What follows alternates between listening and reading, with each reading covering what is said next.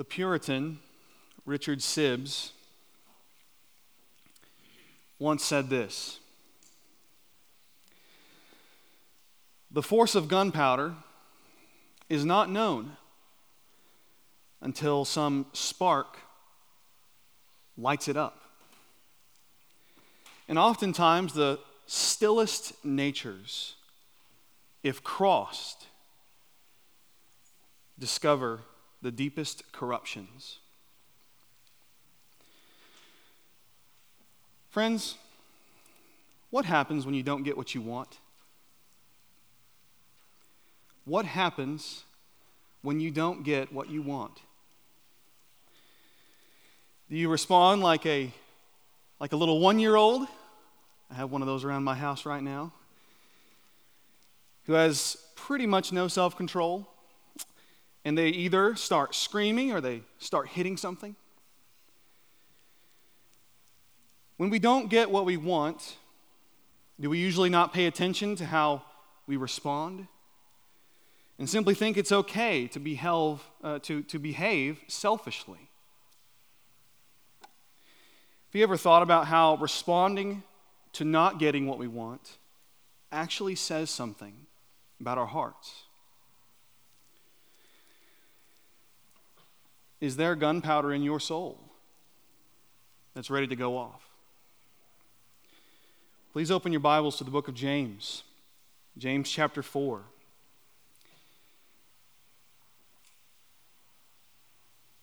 If you don't have a Bible, or if you're using the Pew Bible there in the chair, the back of the chair in front of you, the page number is found on 587.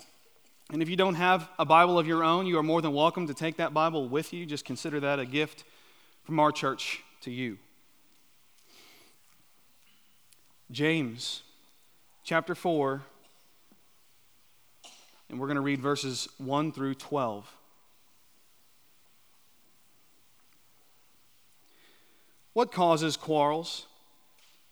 And what causes fights among you? Is it not this, that your passions are at war within you? You desire and do not have, so you murder. You covet and cannot obtain, so you fight and quarrel. You do not have because you do not ask. You ask and do not receive because you ask wrongly, to spend it on your passions. You adulterous people, do you not know that friendship with the world is enmity with God? Therefore, whoever wishes to be a friend of the world makes himself an enemy of God. Or do you suppose it is to no purpose that the Scripture says he yearns jealously over the Spirit that he has made to dwell in us? But he gives more grace. Therefore it says, God opposes the proud, but gives grace to the humble.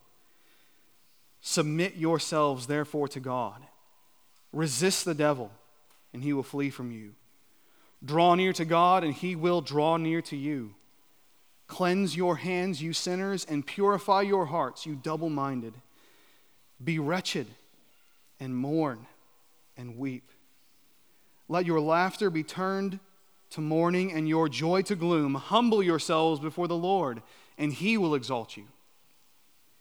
Do not speak evil against one another, brothers. The one who speaks evil against a brother or judges his brother speaks evil against the law and judges the law. But if you judge the law, you are not a doer of the law, but a judge.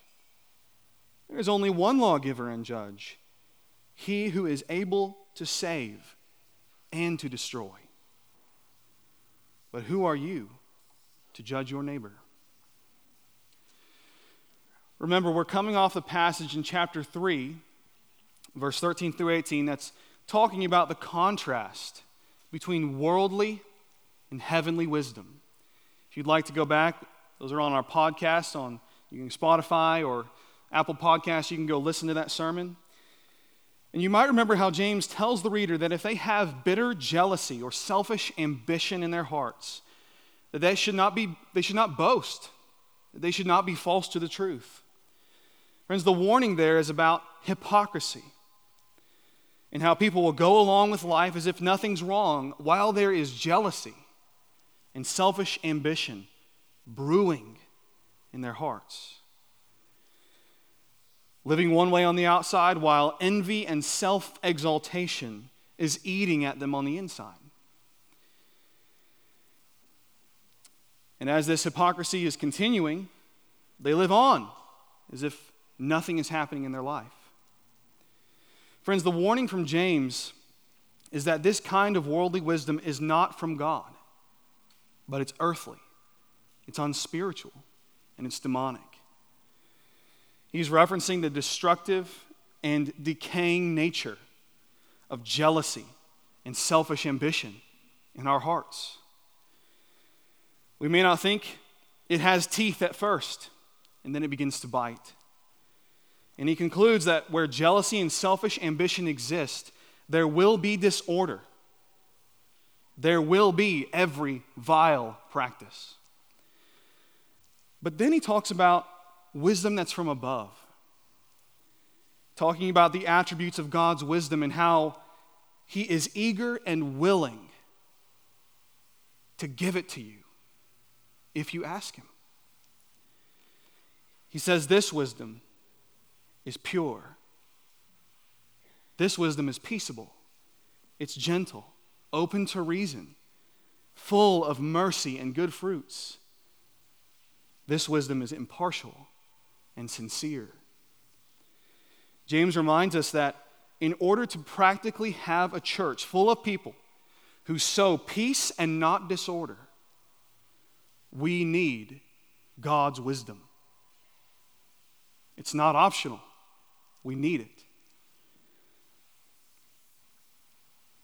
It is impossible to cultivate unity when the Spirit of God is not present, having already given that unity.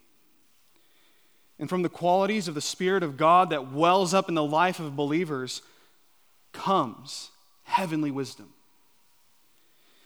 When we have the Spirit of God living in us, it is something we must cultivate. It's something we have to till the ground.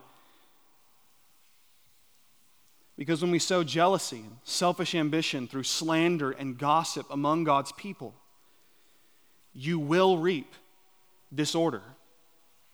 You will reap every vile practice. And ultimately, we're going to reap unrighteousness. So James, his warning is how to sow seeds of peace that will reap a harvest of righteousness. Now we're coming hot off the contrast between that wisdom, that worldly wisdom, and that heavenly wisdom. And this sermon actually marks the 8th sermon in the book of James. But up to this point, we've dealt with the topic of trials. We've dealt with the topic of testing back in chapter 1 and asking God for wisdom in light of those trials, to learning that when we are being tempted, we are not being tempted by God, but we are being lured and enticed by our own desires, which leads us to sin. We've seen that all good gifts come from God. And see James say that when we hear the word of God, we don't simply need to be hearers of the word, but we must be doers of the word. We've learned that religion, what true religion and what false religion is, and also what it means to show partiality toward one another, valuing people who dress well or carry themselves well, or those who have social status, valuing them and not valuing those who don't have what we think will get us ahead in life. And in a pivotal passage in this book, we've seen how faith without works is dead. It's dead faith. Is it true faith if your faith is not authenticated by working for the Lord, by serving the Lord? Works must follow faith if it is true faith. Then in chapter 3, verse 1 through 12, James talks about the power of our tongues. How the tongue is a world of unrighteousness, staining the body, and itself is set on fire by hell. And after that passage, we come to the chapter 3, verse 13 through 18, which is what I referenced just a moment ago. And now we're in chapter 4, a few things that we need to keep in mind when we come into this passage. The first thing, in the middle of his discourse about the tongue, our selfish ambition and division, James interrupts. He interrupts this train of thought and turns it into a passionate appeal to God's people to repent from their worldly behaviors and submit themselves unreservedly once again to their gracious but jealous God. James gathers up all the detailed issues that he deals with in his letter and basically everything we just mentioned into this comprehensive mandate. So if anywhere, it's in this passage where we find the heart of James's letter. The passage we're about to deal with is where all the rivers run to. So if you're looking for where all those veins run or where all the passages run in James, this passage, chapter 4, verse 1 through 10, is that pivotal piece. The second thing that we need to notice is that James is introducing to us a new word he has not used up to this point. So this is the only time in the book that the word grace is used. The only time. There is no other time except in verse 6 it's used twice. Only time in the entire book. And the word is used 2 times. 2 times in verse 6. And grace, of course, is the divine favor. It's a divine favor given to undeserving sinners. So because of that, God's grace is what gives this passage much of its shape. So if you're taking notes, I have 4 points. 4 points to this sermon. The first is the quarrelsome nature of our ungodly passions. The quarrelsome nature of our ungodly passions. That is verses 1 through 3, and then also verse 11. Point number 2 is the spiritual condition of our ungodly passions. The spiritual condition of our ungodly passions. That's verse 4. Point 3 is God's response to our ungodly passions. God's response to our ungodly passions. And that's verses 5 through 6. And then point 4, our response to God's opposition of our ungodly passions. Our response to God's opposition of our ungodly passions. That's verses 7 through 10 and including verse 12. So beloved, as a result of today's sermon, as a result of the sermon that you hear today, and my hope is that we all come away knowing this. God opposes and will judge all pride, all unfaithfulness, and all self-exaltation. He will not share his glory. And yet, he is inclined toward giving grace to those who humble themselves before him and who grow content in knowing that God will exalt us when he sees fit. So the first point, the quarrelsome nature of our ungodly passions. That's in verses 1 through 3. Verse 1 through 3 reads this way again. What causes quarrels? And what causes fights among you? Is it not this, that your passions are at war within you? Now, because we're coming off the passage contrasting this heavenly wisdom and worldly wisdom, James appears to be addressing the result of this jealousy and selfish ambition in the hearts of the hearers. And what's the result? Quarrels and fights. So basically, James is asking, what happens when earthly, unspiritual, and demonic wisdom of this world comes into the church? What happens? So verses 1 through 3 is what outlines that result. Notice first how James phrases verse 1. He starts with a question. He says, what causes fights and quarrels among you? Then he follows the question with a rhetorical question. He says, is it not this, that your passions are at war within you? And with that first question, James is asking for a purpose. He's summarizing that the purpose of the question of verse 1. So putting it positively, he says, you fight and quarrel because your passions are the cause of the war within us. And the war within us is the cause of the fights among us. So it's here that I would like to talk about verse 11 very quickly. Verse 11 says, do not speak evil against one another, brothers. He says, the one who speaks evil against a brother or judges his brother speaks evil against the law and judges the law. But if you judge the law, you are not a doer of the law, but a judge.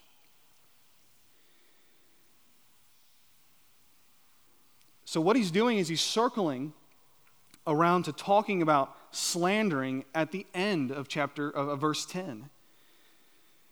So to speak evil in this verse 11, it literally means to slander. And your version might even say that. This is not restoration type of judgment.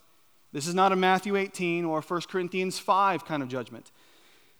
Instead, James is saying that they're refusing to submit to the law and slandering one another.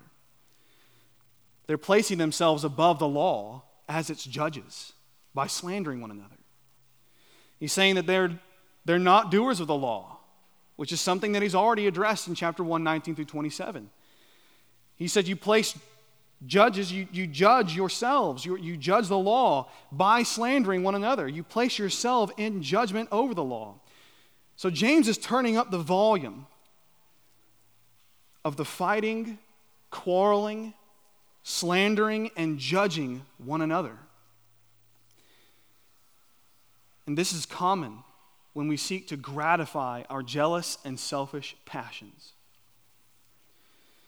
Beloved, there is no fight or quarrel in our lives, whether it's in our families, our schools, our jobs, our friendships, and even the church, that does not first originate in our passions.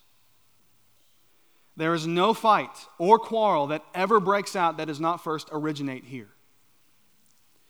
Like a champion boxer spends months training his body for one fight. In the same way, we spend weeks steeping in our jealousy and selfish pride until all at once a fight breaks out. Notice how James doesn't say that our passions are in a fight. He doesn't even say that our passions are in a battle. He says our passions are at war. Brothers and sisters, if you would consider yourself a Christian, if you are filled with the Spirit of God, there is a war taking place in your passions. A spiritual tug of war. On the one hand, we have our desire for ungodly cravings to be satisfied. And on the other hand, we have the Spirit of God, the living God, living within us, causing us to desire things that are contrary to our war with the flesh, to our flesh. In an article, Tony Rinke, he writes this: at root, sin is not wrongdoing. It's wrong adoring. Beloved, what are you adoring in your heart that isn't God? What are you adoring in your heart that isn't Christ? This isn't a battle of whether we do right or wrong, but of who we worship. Who are you worshiping? What sin might be stored up in your heart right now that you can think of as I'm saying this, and you know that you're adoring that and not Christ? Calvin said, our hearts are idol factories. Friends, we are idolaters at heart. We are inclined toward worshiping the creature rather than the Creator, who is blessed forever. We look at God's creation and often we don't respond with worship for God. but instead we respond with desire for the gratification of our desires. We use God's creation to gratify our passions and not to adore Him. Friends, James isn't simply saying we fight with each other because we have passions at war within us. But more than that, we are quarrelsome because we crave self-exaltation. We are quarrelsome because we crave self-exaltation. And James plays this out with two scenarios. If you read verse 2 through 3, he gives those scenarios and he shares how those fights and those quarrels unfold. Verse 2 says, "You desire and do not have, so you murder.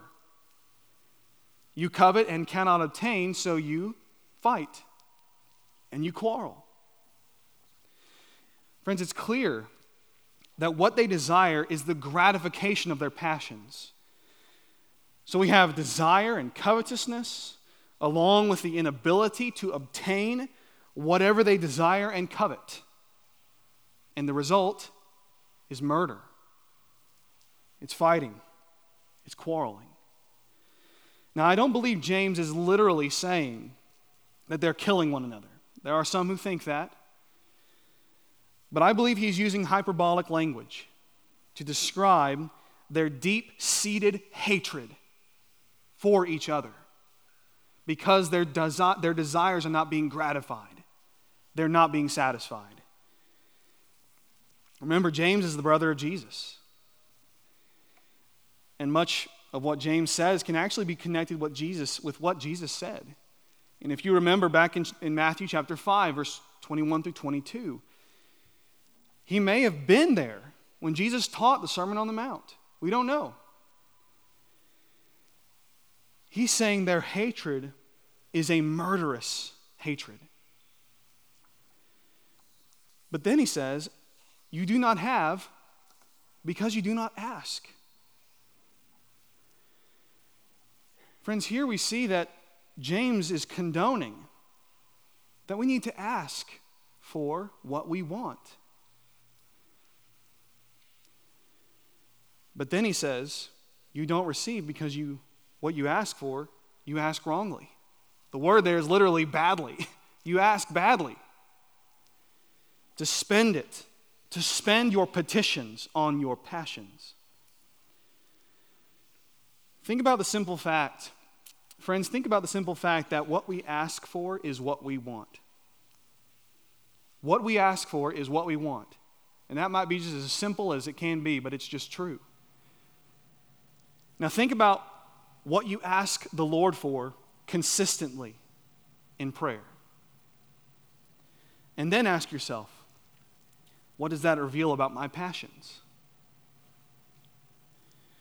We shouldn't feel bad when we desire good things and ask for those things in prayer as long as we don't turn those things into idols. By asking for those good things, are we actually idolizing happiness? Are your prayers primarily about your happiness or God's glory? Is the forgiveness of your sins enough to make you and keep you happy in Jesus? Friends, God desires to make you happy in Christ. Our God desires to delight our souls in Him. And He is enough. Jesus says in Matthew 7:11, if you then, who are evil, know how to give good gifts to your children, how much more will your Father who is in heaven give good things to those who ask Him? God desires to give us good things. Beloved, it's a wonderful thing that we can come to our Heavenly Father and we can ask Him for good things. It is a wonderful thing that we can do that. And we need to ask Him because He enjoys giving good gifts to His children, but our hearts are evil. They're so evil that we can pollute and we can distort even the good gifts God gives. We can idolize them. We can make them about our happiness and not God's glory. We can look at the painting, the canvas of creation, and glorify ourselves and not glorify the painter, the artist. So we need more than good things. We need more than what God can give us as a result of the good things He can offer. We need more than that. We need Him. We need Christ. That comes to number 2, the spiritual condition of our ungodly passions. And that is in verse 4. Verse 4 reads this way: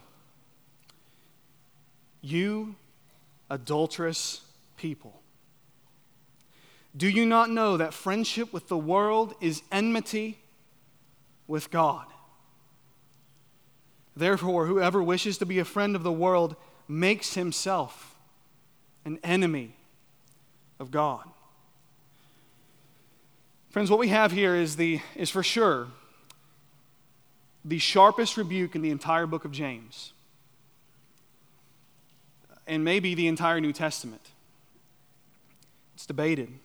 We see James lay out 3 conclusions about the spiritual conditions of those he's writing to. The first thing he says is that these people are adulterous. The second thing he lays out is he says that they are hostile to God. That's what the word enmity means. They're hostile to God.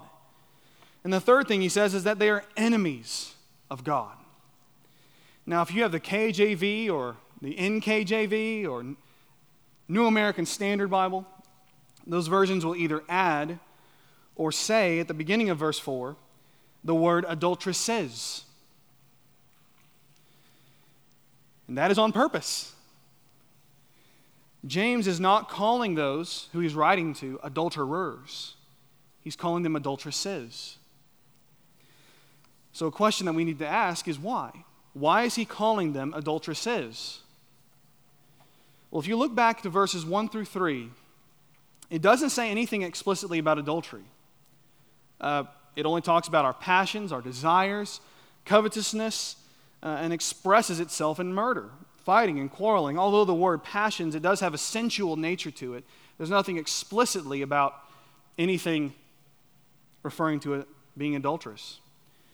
But that primarily means the pleasure of our senses. So what James is doing is he's referring back to the Old Testament. Old Testament Israel. It would make sense that he's drawing on the history of Israel, when God was the husband of his people, and Israel was the adulterous wife who would whore after other gods of the nations around them. Friends, you can go read about this in Judges. You can see how this plays out in the life of Israel. And you can go to Hosea to see an explicit edition of Israel's adultery. You can go read those too. They're very clear. And remember, James is writing primarily to Jews. I mean, he even says at the beginning of his letter, to the 12 tribes in the dispersion. It's a clear reference that he's writing to Jews. So the history of Israel would have been extremely, extremely relatable to the recipients of this letter. They would have known exactly what he was talking about. So to understand what James is saying, we could summarize it in this way. He might say to those he's writing to, he says, you know how you look back at the history of Israel and you might say, I would have never done that. That's bad. It's how we often respond back to the tree of the garden in the beginning. I would have never done that. Well, James might say this, no, you would have done that. And in fact, you are that. You are the people who break covenant with your God.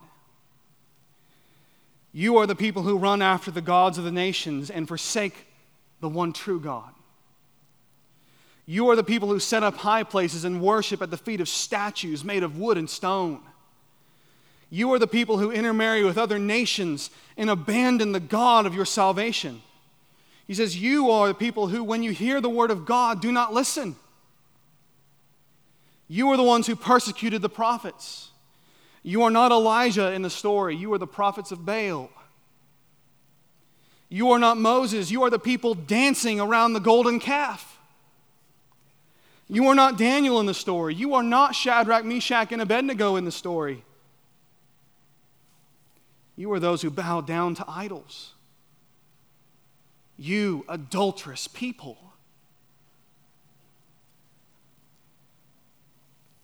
Do you not know that friendship with the world is enmity with God?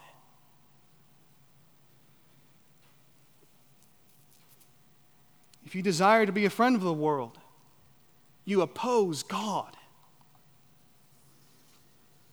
Beloved, ask yourself a sober question. Are you a friend of the world? Would the people that you work with say that you are? Would your family, who sees you all the time, put you in that category? And after you ask yourself that, ask yourself this: do your desires agree with that confession? Because, friends, we must know, we have to know that our spiritual condition apart from the grace of God is that. Apart from God, we are that. We are the adulterous people of the Old Testament. We're not David slaying Goliath. We are the fearful Israelites on the sideline because we don't want to fight.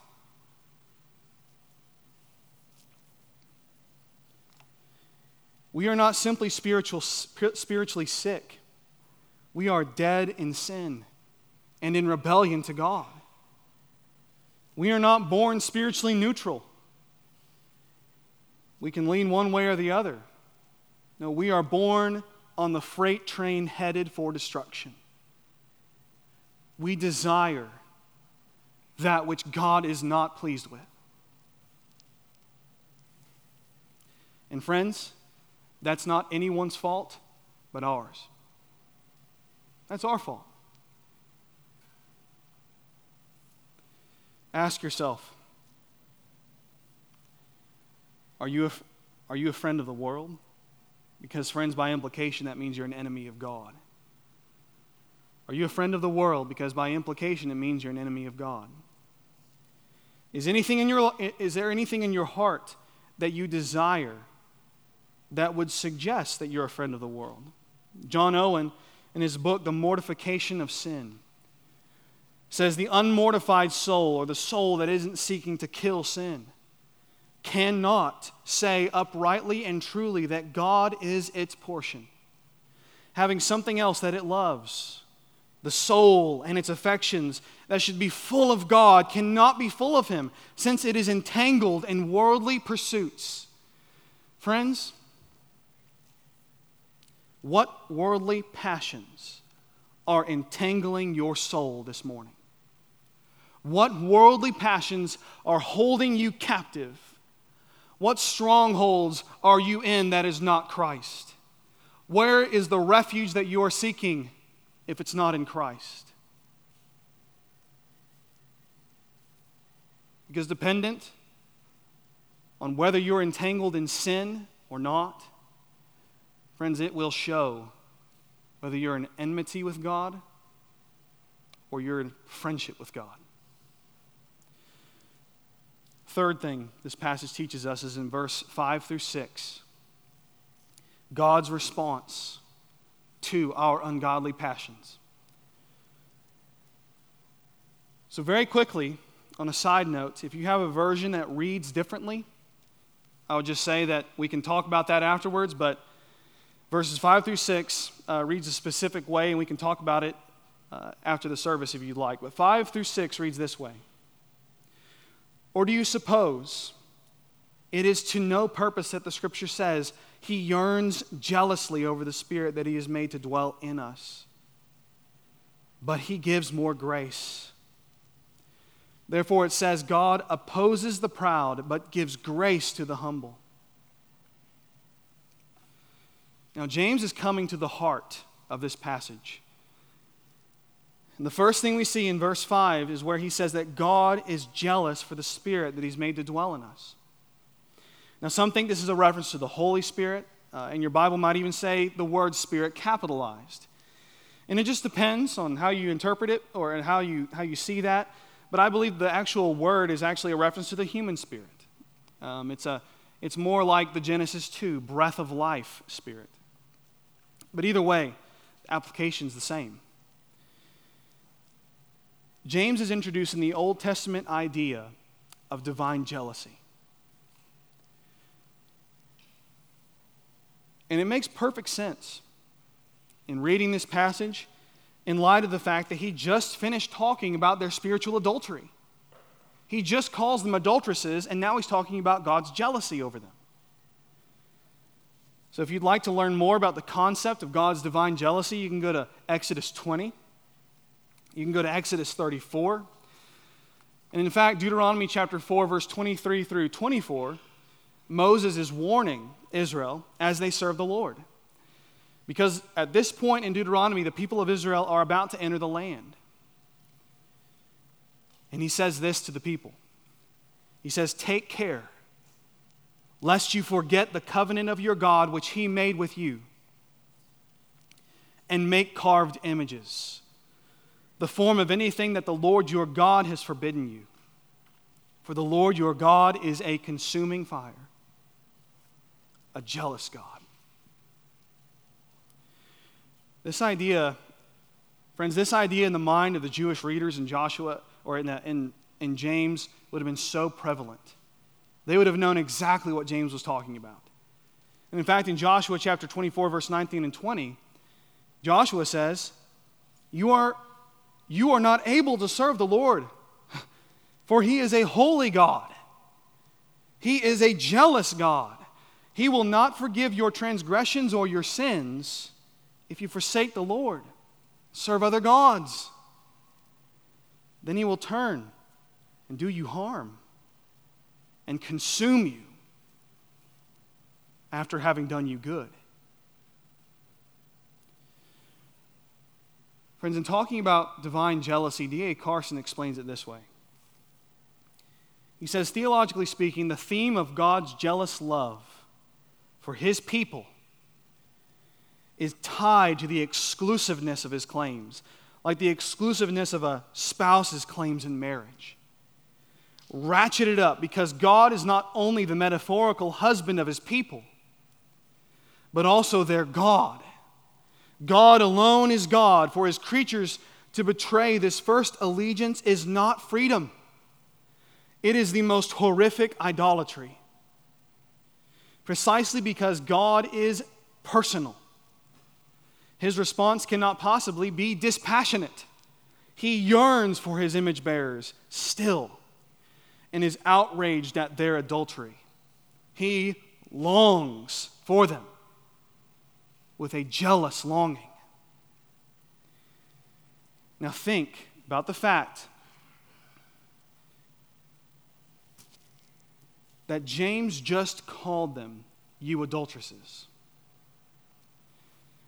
And now he's talking about God's consuming jealousy for them.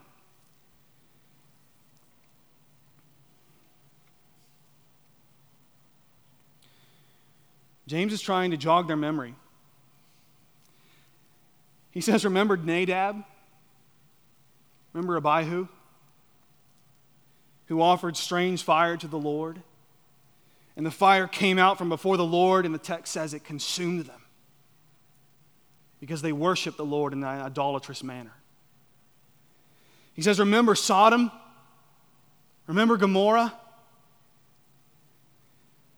Where Scripture says God rained on Sodom and Gomorrah sulfur and fire from the Lord out of heaven. God will destroy and consume all the prideful. And all those who are in rebellion to God, who oppose God, because He will not share His glory with another. You will either bow before God willingly, or He will break your knees with His scepter. This is the God of the Bible, and He is a jealous God. Beloved, when you pursue the passions of this world, know that God is jealous for you. God is jealous for you. And if you do not know Christ, friend, you will either bow to the King or He will bend your knee for you. His jealousy unleashes His just wrath on mankind.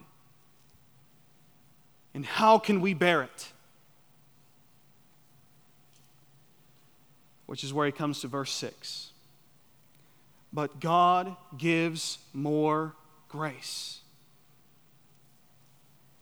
The word literally means great, the word for more there.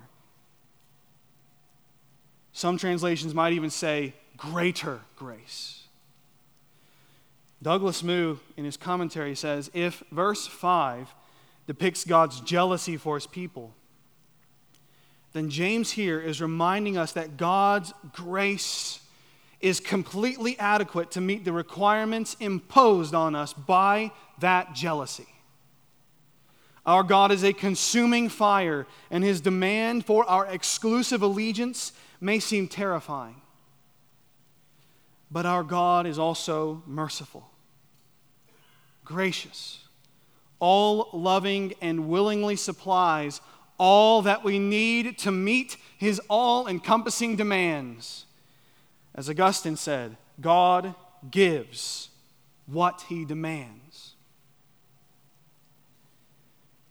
Beloved, when all the requirements of God's jealousy rests on our shoulders, and we know that we've opposed God, we know that we're enemies of God, we know that we are hostile toward God, God gives more grace. Isn't that good news? The only ray of hope in our spiritual darkness is the sovereign grace of God, which alone can rescue us from our inclination to lust for evil things. That God gives greater grace shows that His mercy is greater than the power of sin. It shows that His grace is greater than the power of the flesh. It shows that His grace is greater than the power of the world or the power of Satan. God's mandate for perfection can sometimes feel devastating and unreachable to His sin-stained followers in a broken world. How wonderful then that God's grace is sufficient for our many stumblings. The fiery, consuming jealousy of God is only outdone by His gracious kindness and favor. Friends, there is such comfort in that one phrase, because it is telling us that God is endlessly on our side. He will never lack what we need, because He will always have more grace at hand for us to receive. Whatever we lose, when we put ourselves first, we cannot lose our salvation, because God always has more grace to give. It doesn't matter, even in the way that we treat God. His resources will never come to an end. God's patience for His people will never be fatigued. His initiative towards us never stops, and His generosity is limitless. Praise God for His grace. We desire and do not get, so we respond with murder, fighting and quarreling. God yearns jealously, and He responds with giving greater grace.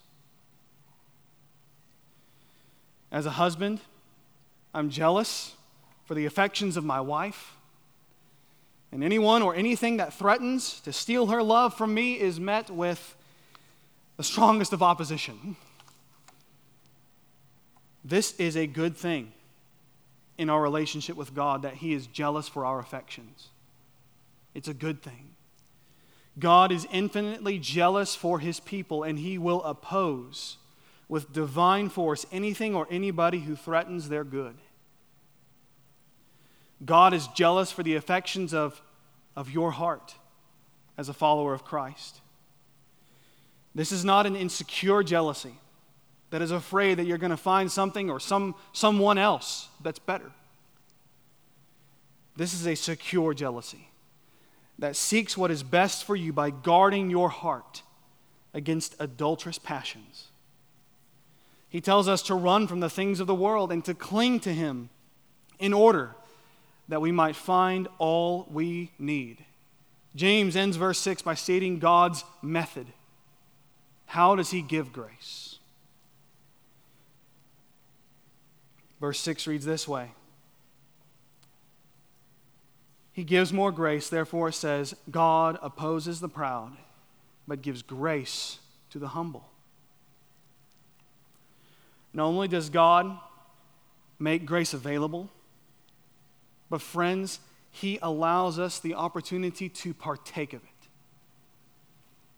He makes it available and allows us to have it. But we must humble ourselves before Him. Which brings us to our fourth point. Our response to God's opposition of our ungodly passions. Verse 7 through 10 reads this way: Submit yourselves therefore to God. Resist the devil, and he will flee from you. Draw near to God, and He will draw near to you. Cleanse your hands, you sinners, and purify your hearts, you double-minded. Be wretched and mourn and weep. Let your laughter be turned to mourning and your joy to gloom. Humble yourselves before the Lord, and He will exalt you. This passage lists out 10 imperatives. Submit to the Lord. Resist the devil, and he will flee from you. Draw near to God, and He will draw near to you. Cleanse your hands. Purify your hearts. Be wretched. Mourn. Weep. Let your laughter be turned to mourning and your joy to gloom. James is making it abundantly clear. To receive the grace of God, there is no idling along as if nothing happened. There is no idling along. You can't just roll down the highway and say, God, give me more grace. Romans 2 teaches us that we are either repenting of our sins or we are presuming upon His kindness. This is the case for those who are already Christians and those who are not. The response of every human being before a jealous God is to humble ourselves before Him. There's no second option. There's no gray area. It is black and white. Now, friends, we could just end here. We could end here, and I could just say, hey, here's 10 qualities to be a humble person. Now go be humble. That's not the idea here. That's not the point of this passage. The idea behind these qualities is self-abasement before God. Think of the book of Jonah. We know that Jonah, originally, at the beginning, he disobeyed the Lord. He wouldn't go to Nineveh, but the Lord got his attention by throwing him into a fish. And then he went to Nineveh. And when he got to Nineveh, he says this in chapter 3, verse 4 through 5. It says, Jonah began to go into the city, going a day's journey, and he called out, "Yet 40 days, and Nineveh will be overthrown." And the people of Nineveh believed God. And they called for a fast and put on sackcloth from the greatest of them to the least of them. Now, Jonah doesn't say, repent. He doesn't say, respond. But they do anyways. They respond correctly. They believe God and they humble themselves before Him. Friends, we must know, we have to know that we are not in a quid pro quo relationship with God. We, scratch His back by humbling ourselves, and He scratches our back by giving us grace. That's not what this passage is condoning at all. If you have to work for it, it's no longer grace. Because grace is always a gift. By definition, that's what it is, a gift. You can't buy it, you can't earn it. God gives grace to the humble not because we work for it, because He says He will. Because He says He'll give it. And because the sinner understands the graciousness of grace. A truly humble person understands where they stand before a holy God. Humble people understand that God doesn't owe them anything. Whether you receive grace is never dependent on your effort, but on God's promise to give it. God owes us nothing, but gives us everything in grace, in Christ. We owe God everything. And yet, how little we actually give Him. That is one of the things James is doing in this passage. He's drawing a contrast between our stinginess, our selfish ambition, our self-exaltation, and God's liberality in giving what we never have nor never will deserve. But we want it. What we want, we actually can't get. What we need, we often don't want. We want to gratify our selfish desires more often than not. While God holds out grace to us.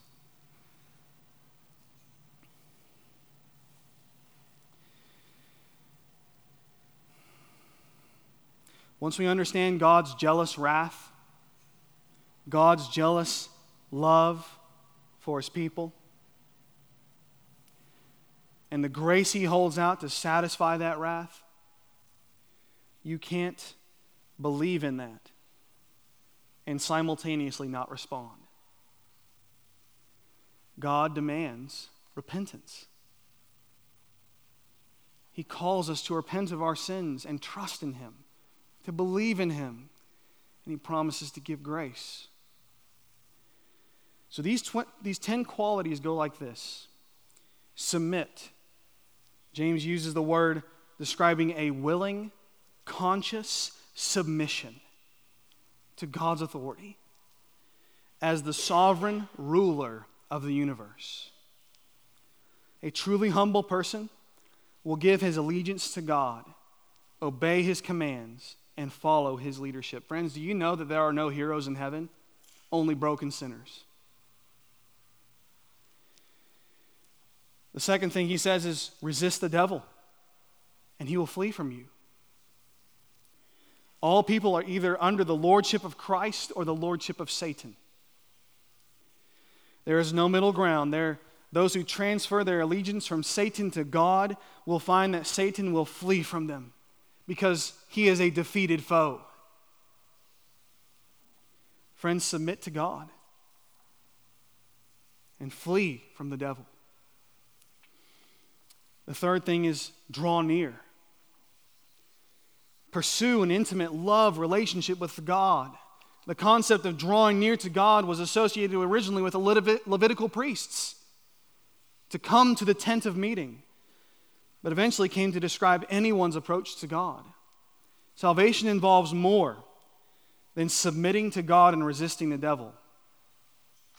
The redeemed heart longs for communion with God. Draw near. The next thing he says is cleanse your hands. The Old Testament priests had a ceremonial washing. They'd wash their hands before approaching God. That's in Exodus chapter 30. And sinners would approach him. Those who would approach him must recognize and confess their sins, or they can't approach him. He says, purify your hearts. Cleansing the hands symbolizes external behavior. This phrase refers to the inner thoughts, motives, and desires of the heart. James is actually taking directly from Psalm 24. Psalm 24 says, who shall ascend the hill of the Lord, and who shall stand in his holy place? He who has clean hands and a pure heart. Next thing he says is, be wretched. Be wretched. Friends, this is the state of those truly broken over sin. He says, mourn. God will not turn away a heart broken and contrite over sin. Mourning is the inner response to such wretched brokenness over our sins. He says, weep. The outward expression of an inner sorrow. And then he says, turn your laughter to mourning. This is actually the only time it's used in the New Testament. The word means flippant laughter of those foolishly indulging in worldly pleasures.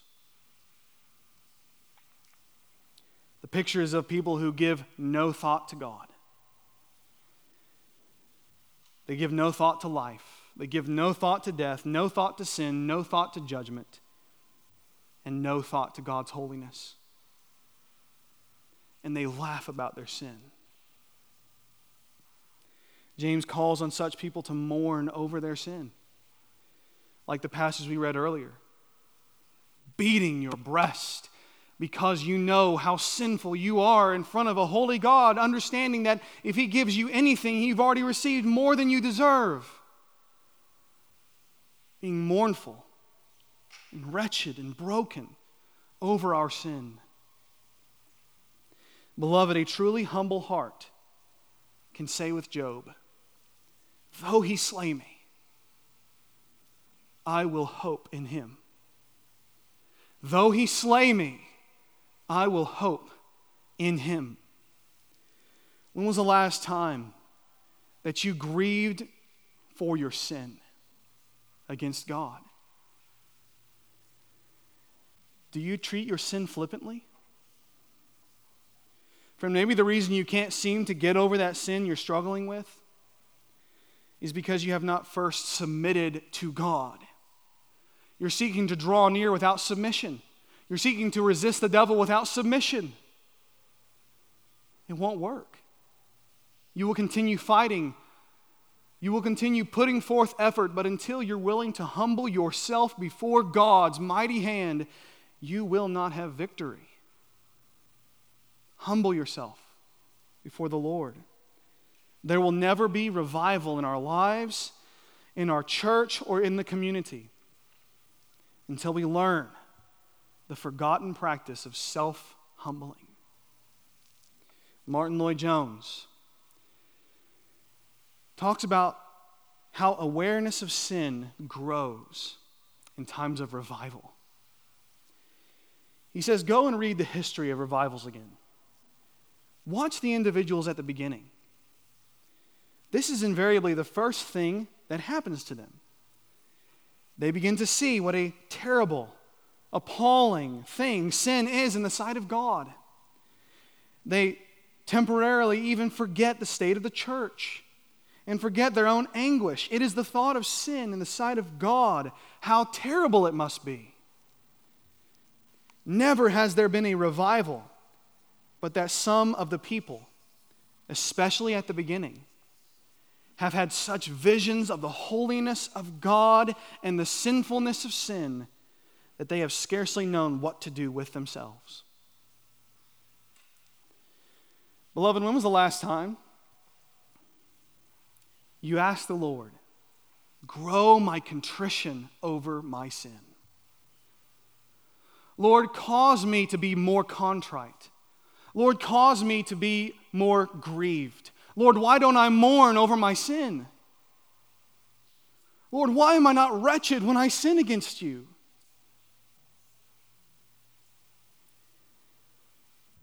See, James in chapter 4, verse 12 finishes this way.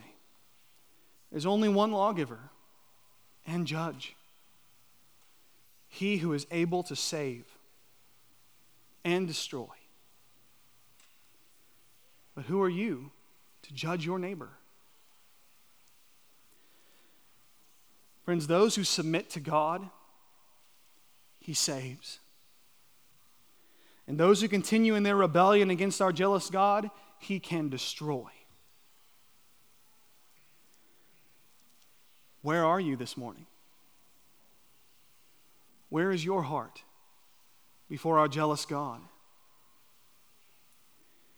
Friend, if you're overwhelmed at your sin, right now you feel the overwhelming weight of your sin against the holy God, Jesus Christ, God's only Son, took upon himself the jealous wrath of God, going to the cross, bearing the wrath, and rising again on the third day to conquer sin, to conquer death forever. And when you place your faith in Christ, you repent of your sin and you believe in Jesus Christ, he gives you new life. God is just and will not let the sinner go unpunished. But he has also, by his grace, justified the ungodly. Humble yourselves before the Lord. Repent of your sins and believe in him. This is how you can partake of the grace of God.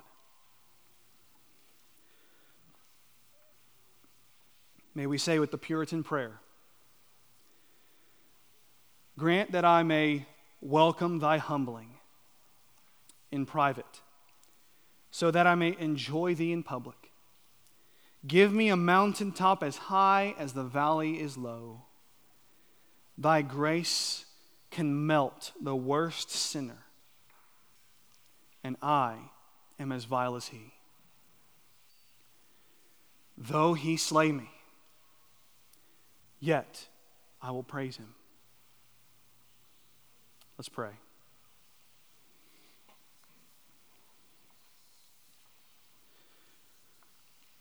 Lord God, we know that you are a jealous God. We know that your wrath lies heavy on those who remain in their pride and selfish direction and self-exaltation. But Lord, we also know that in Christ you give what we could never achieve. You afford what we could have never bought, and you give us freely grace.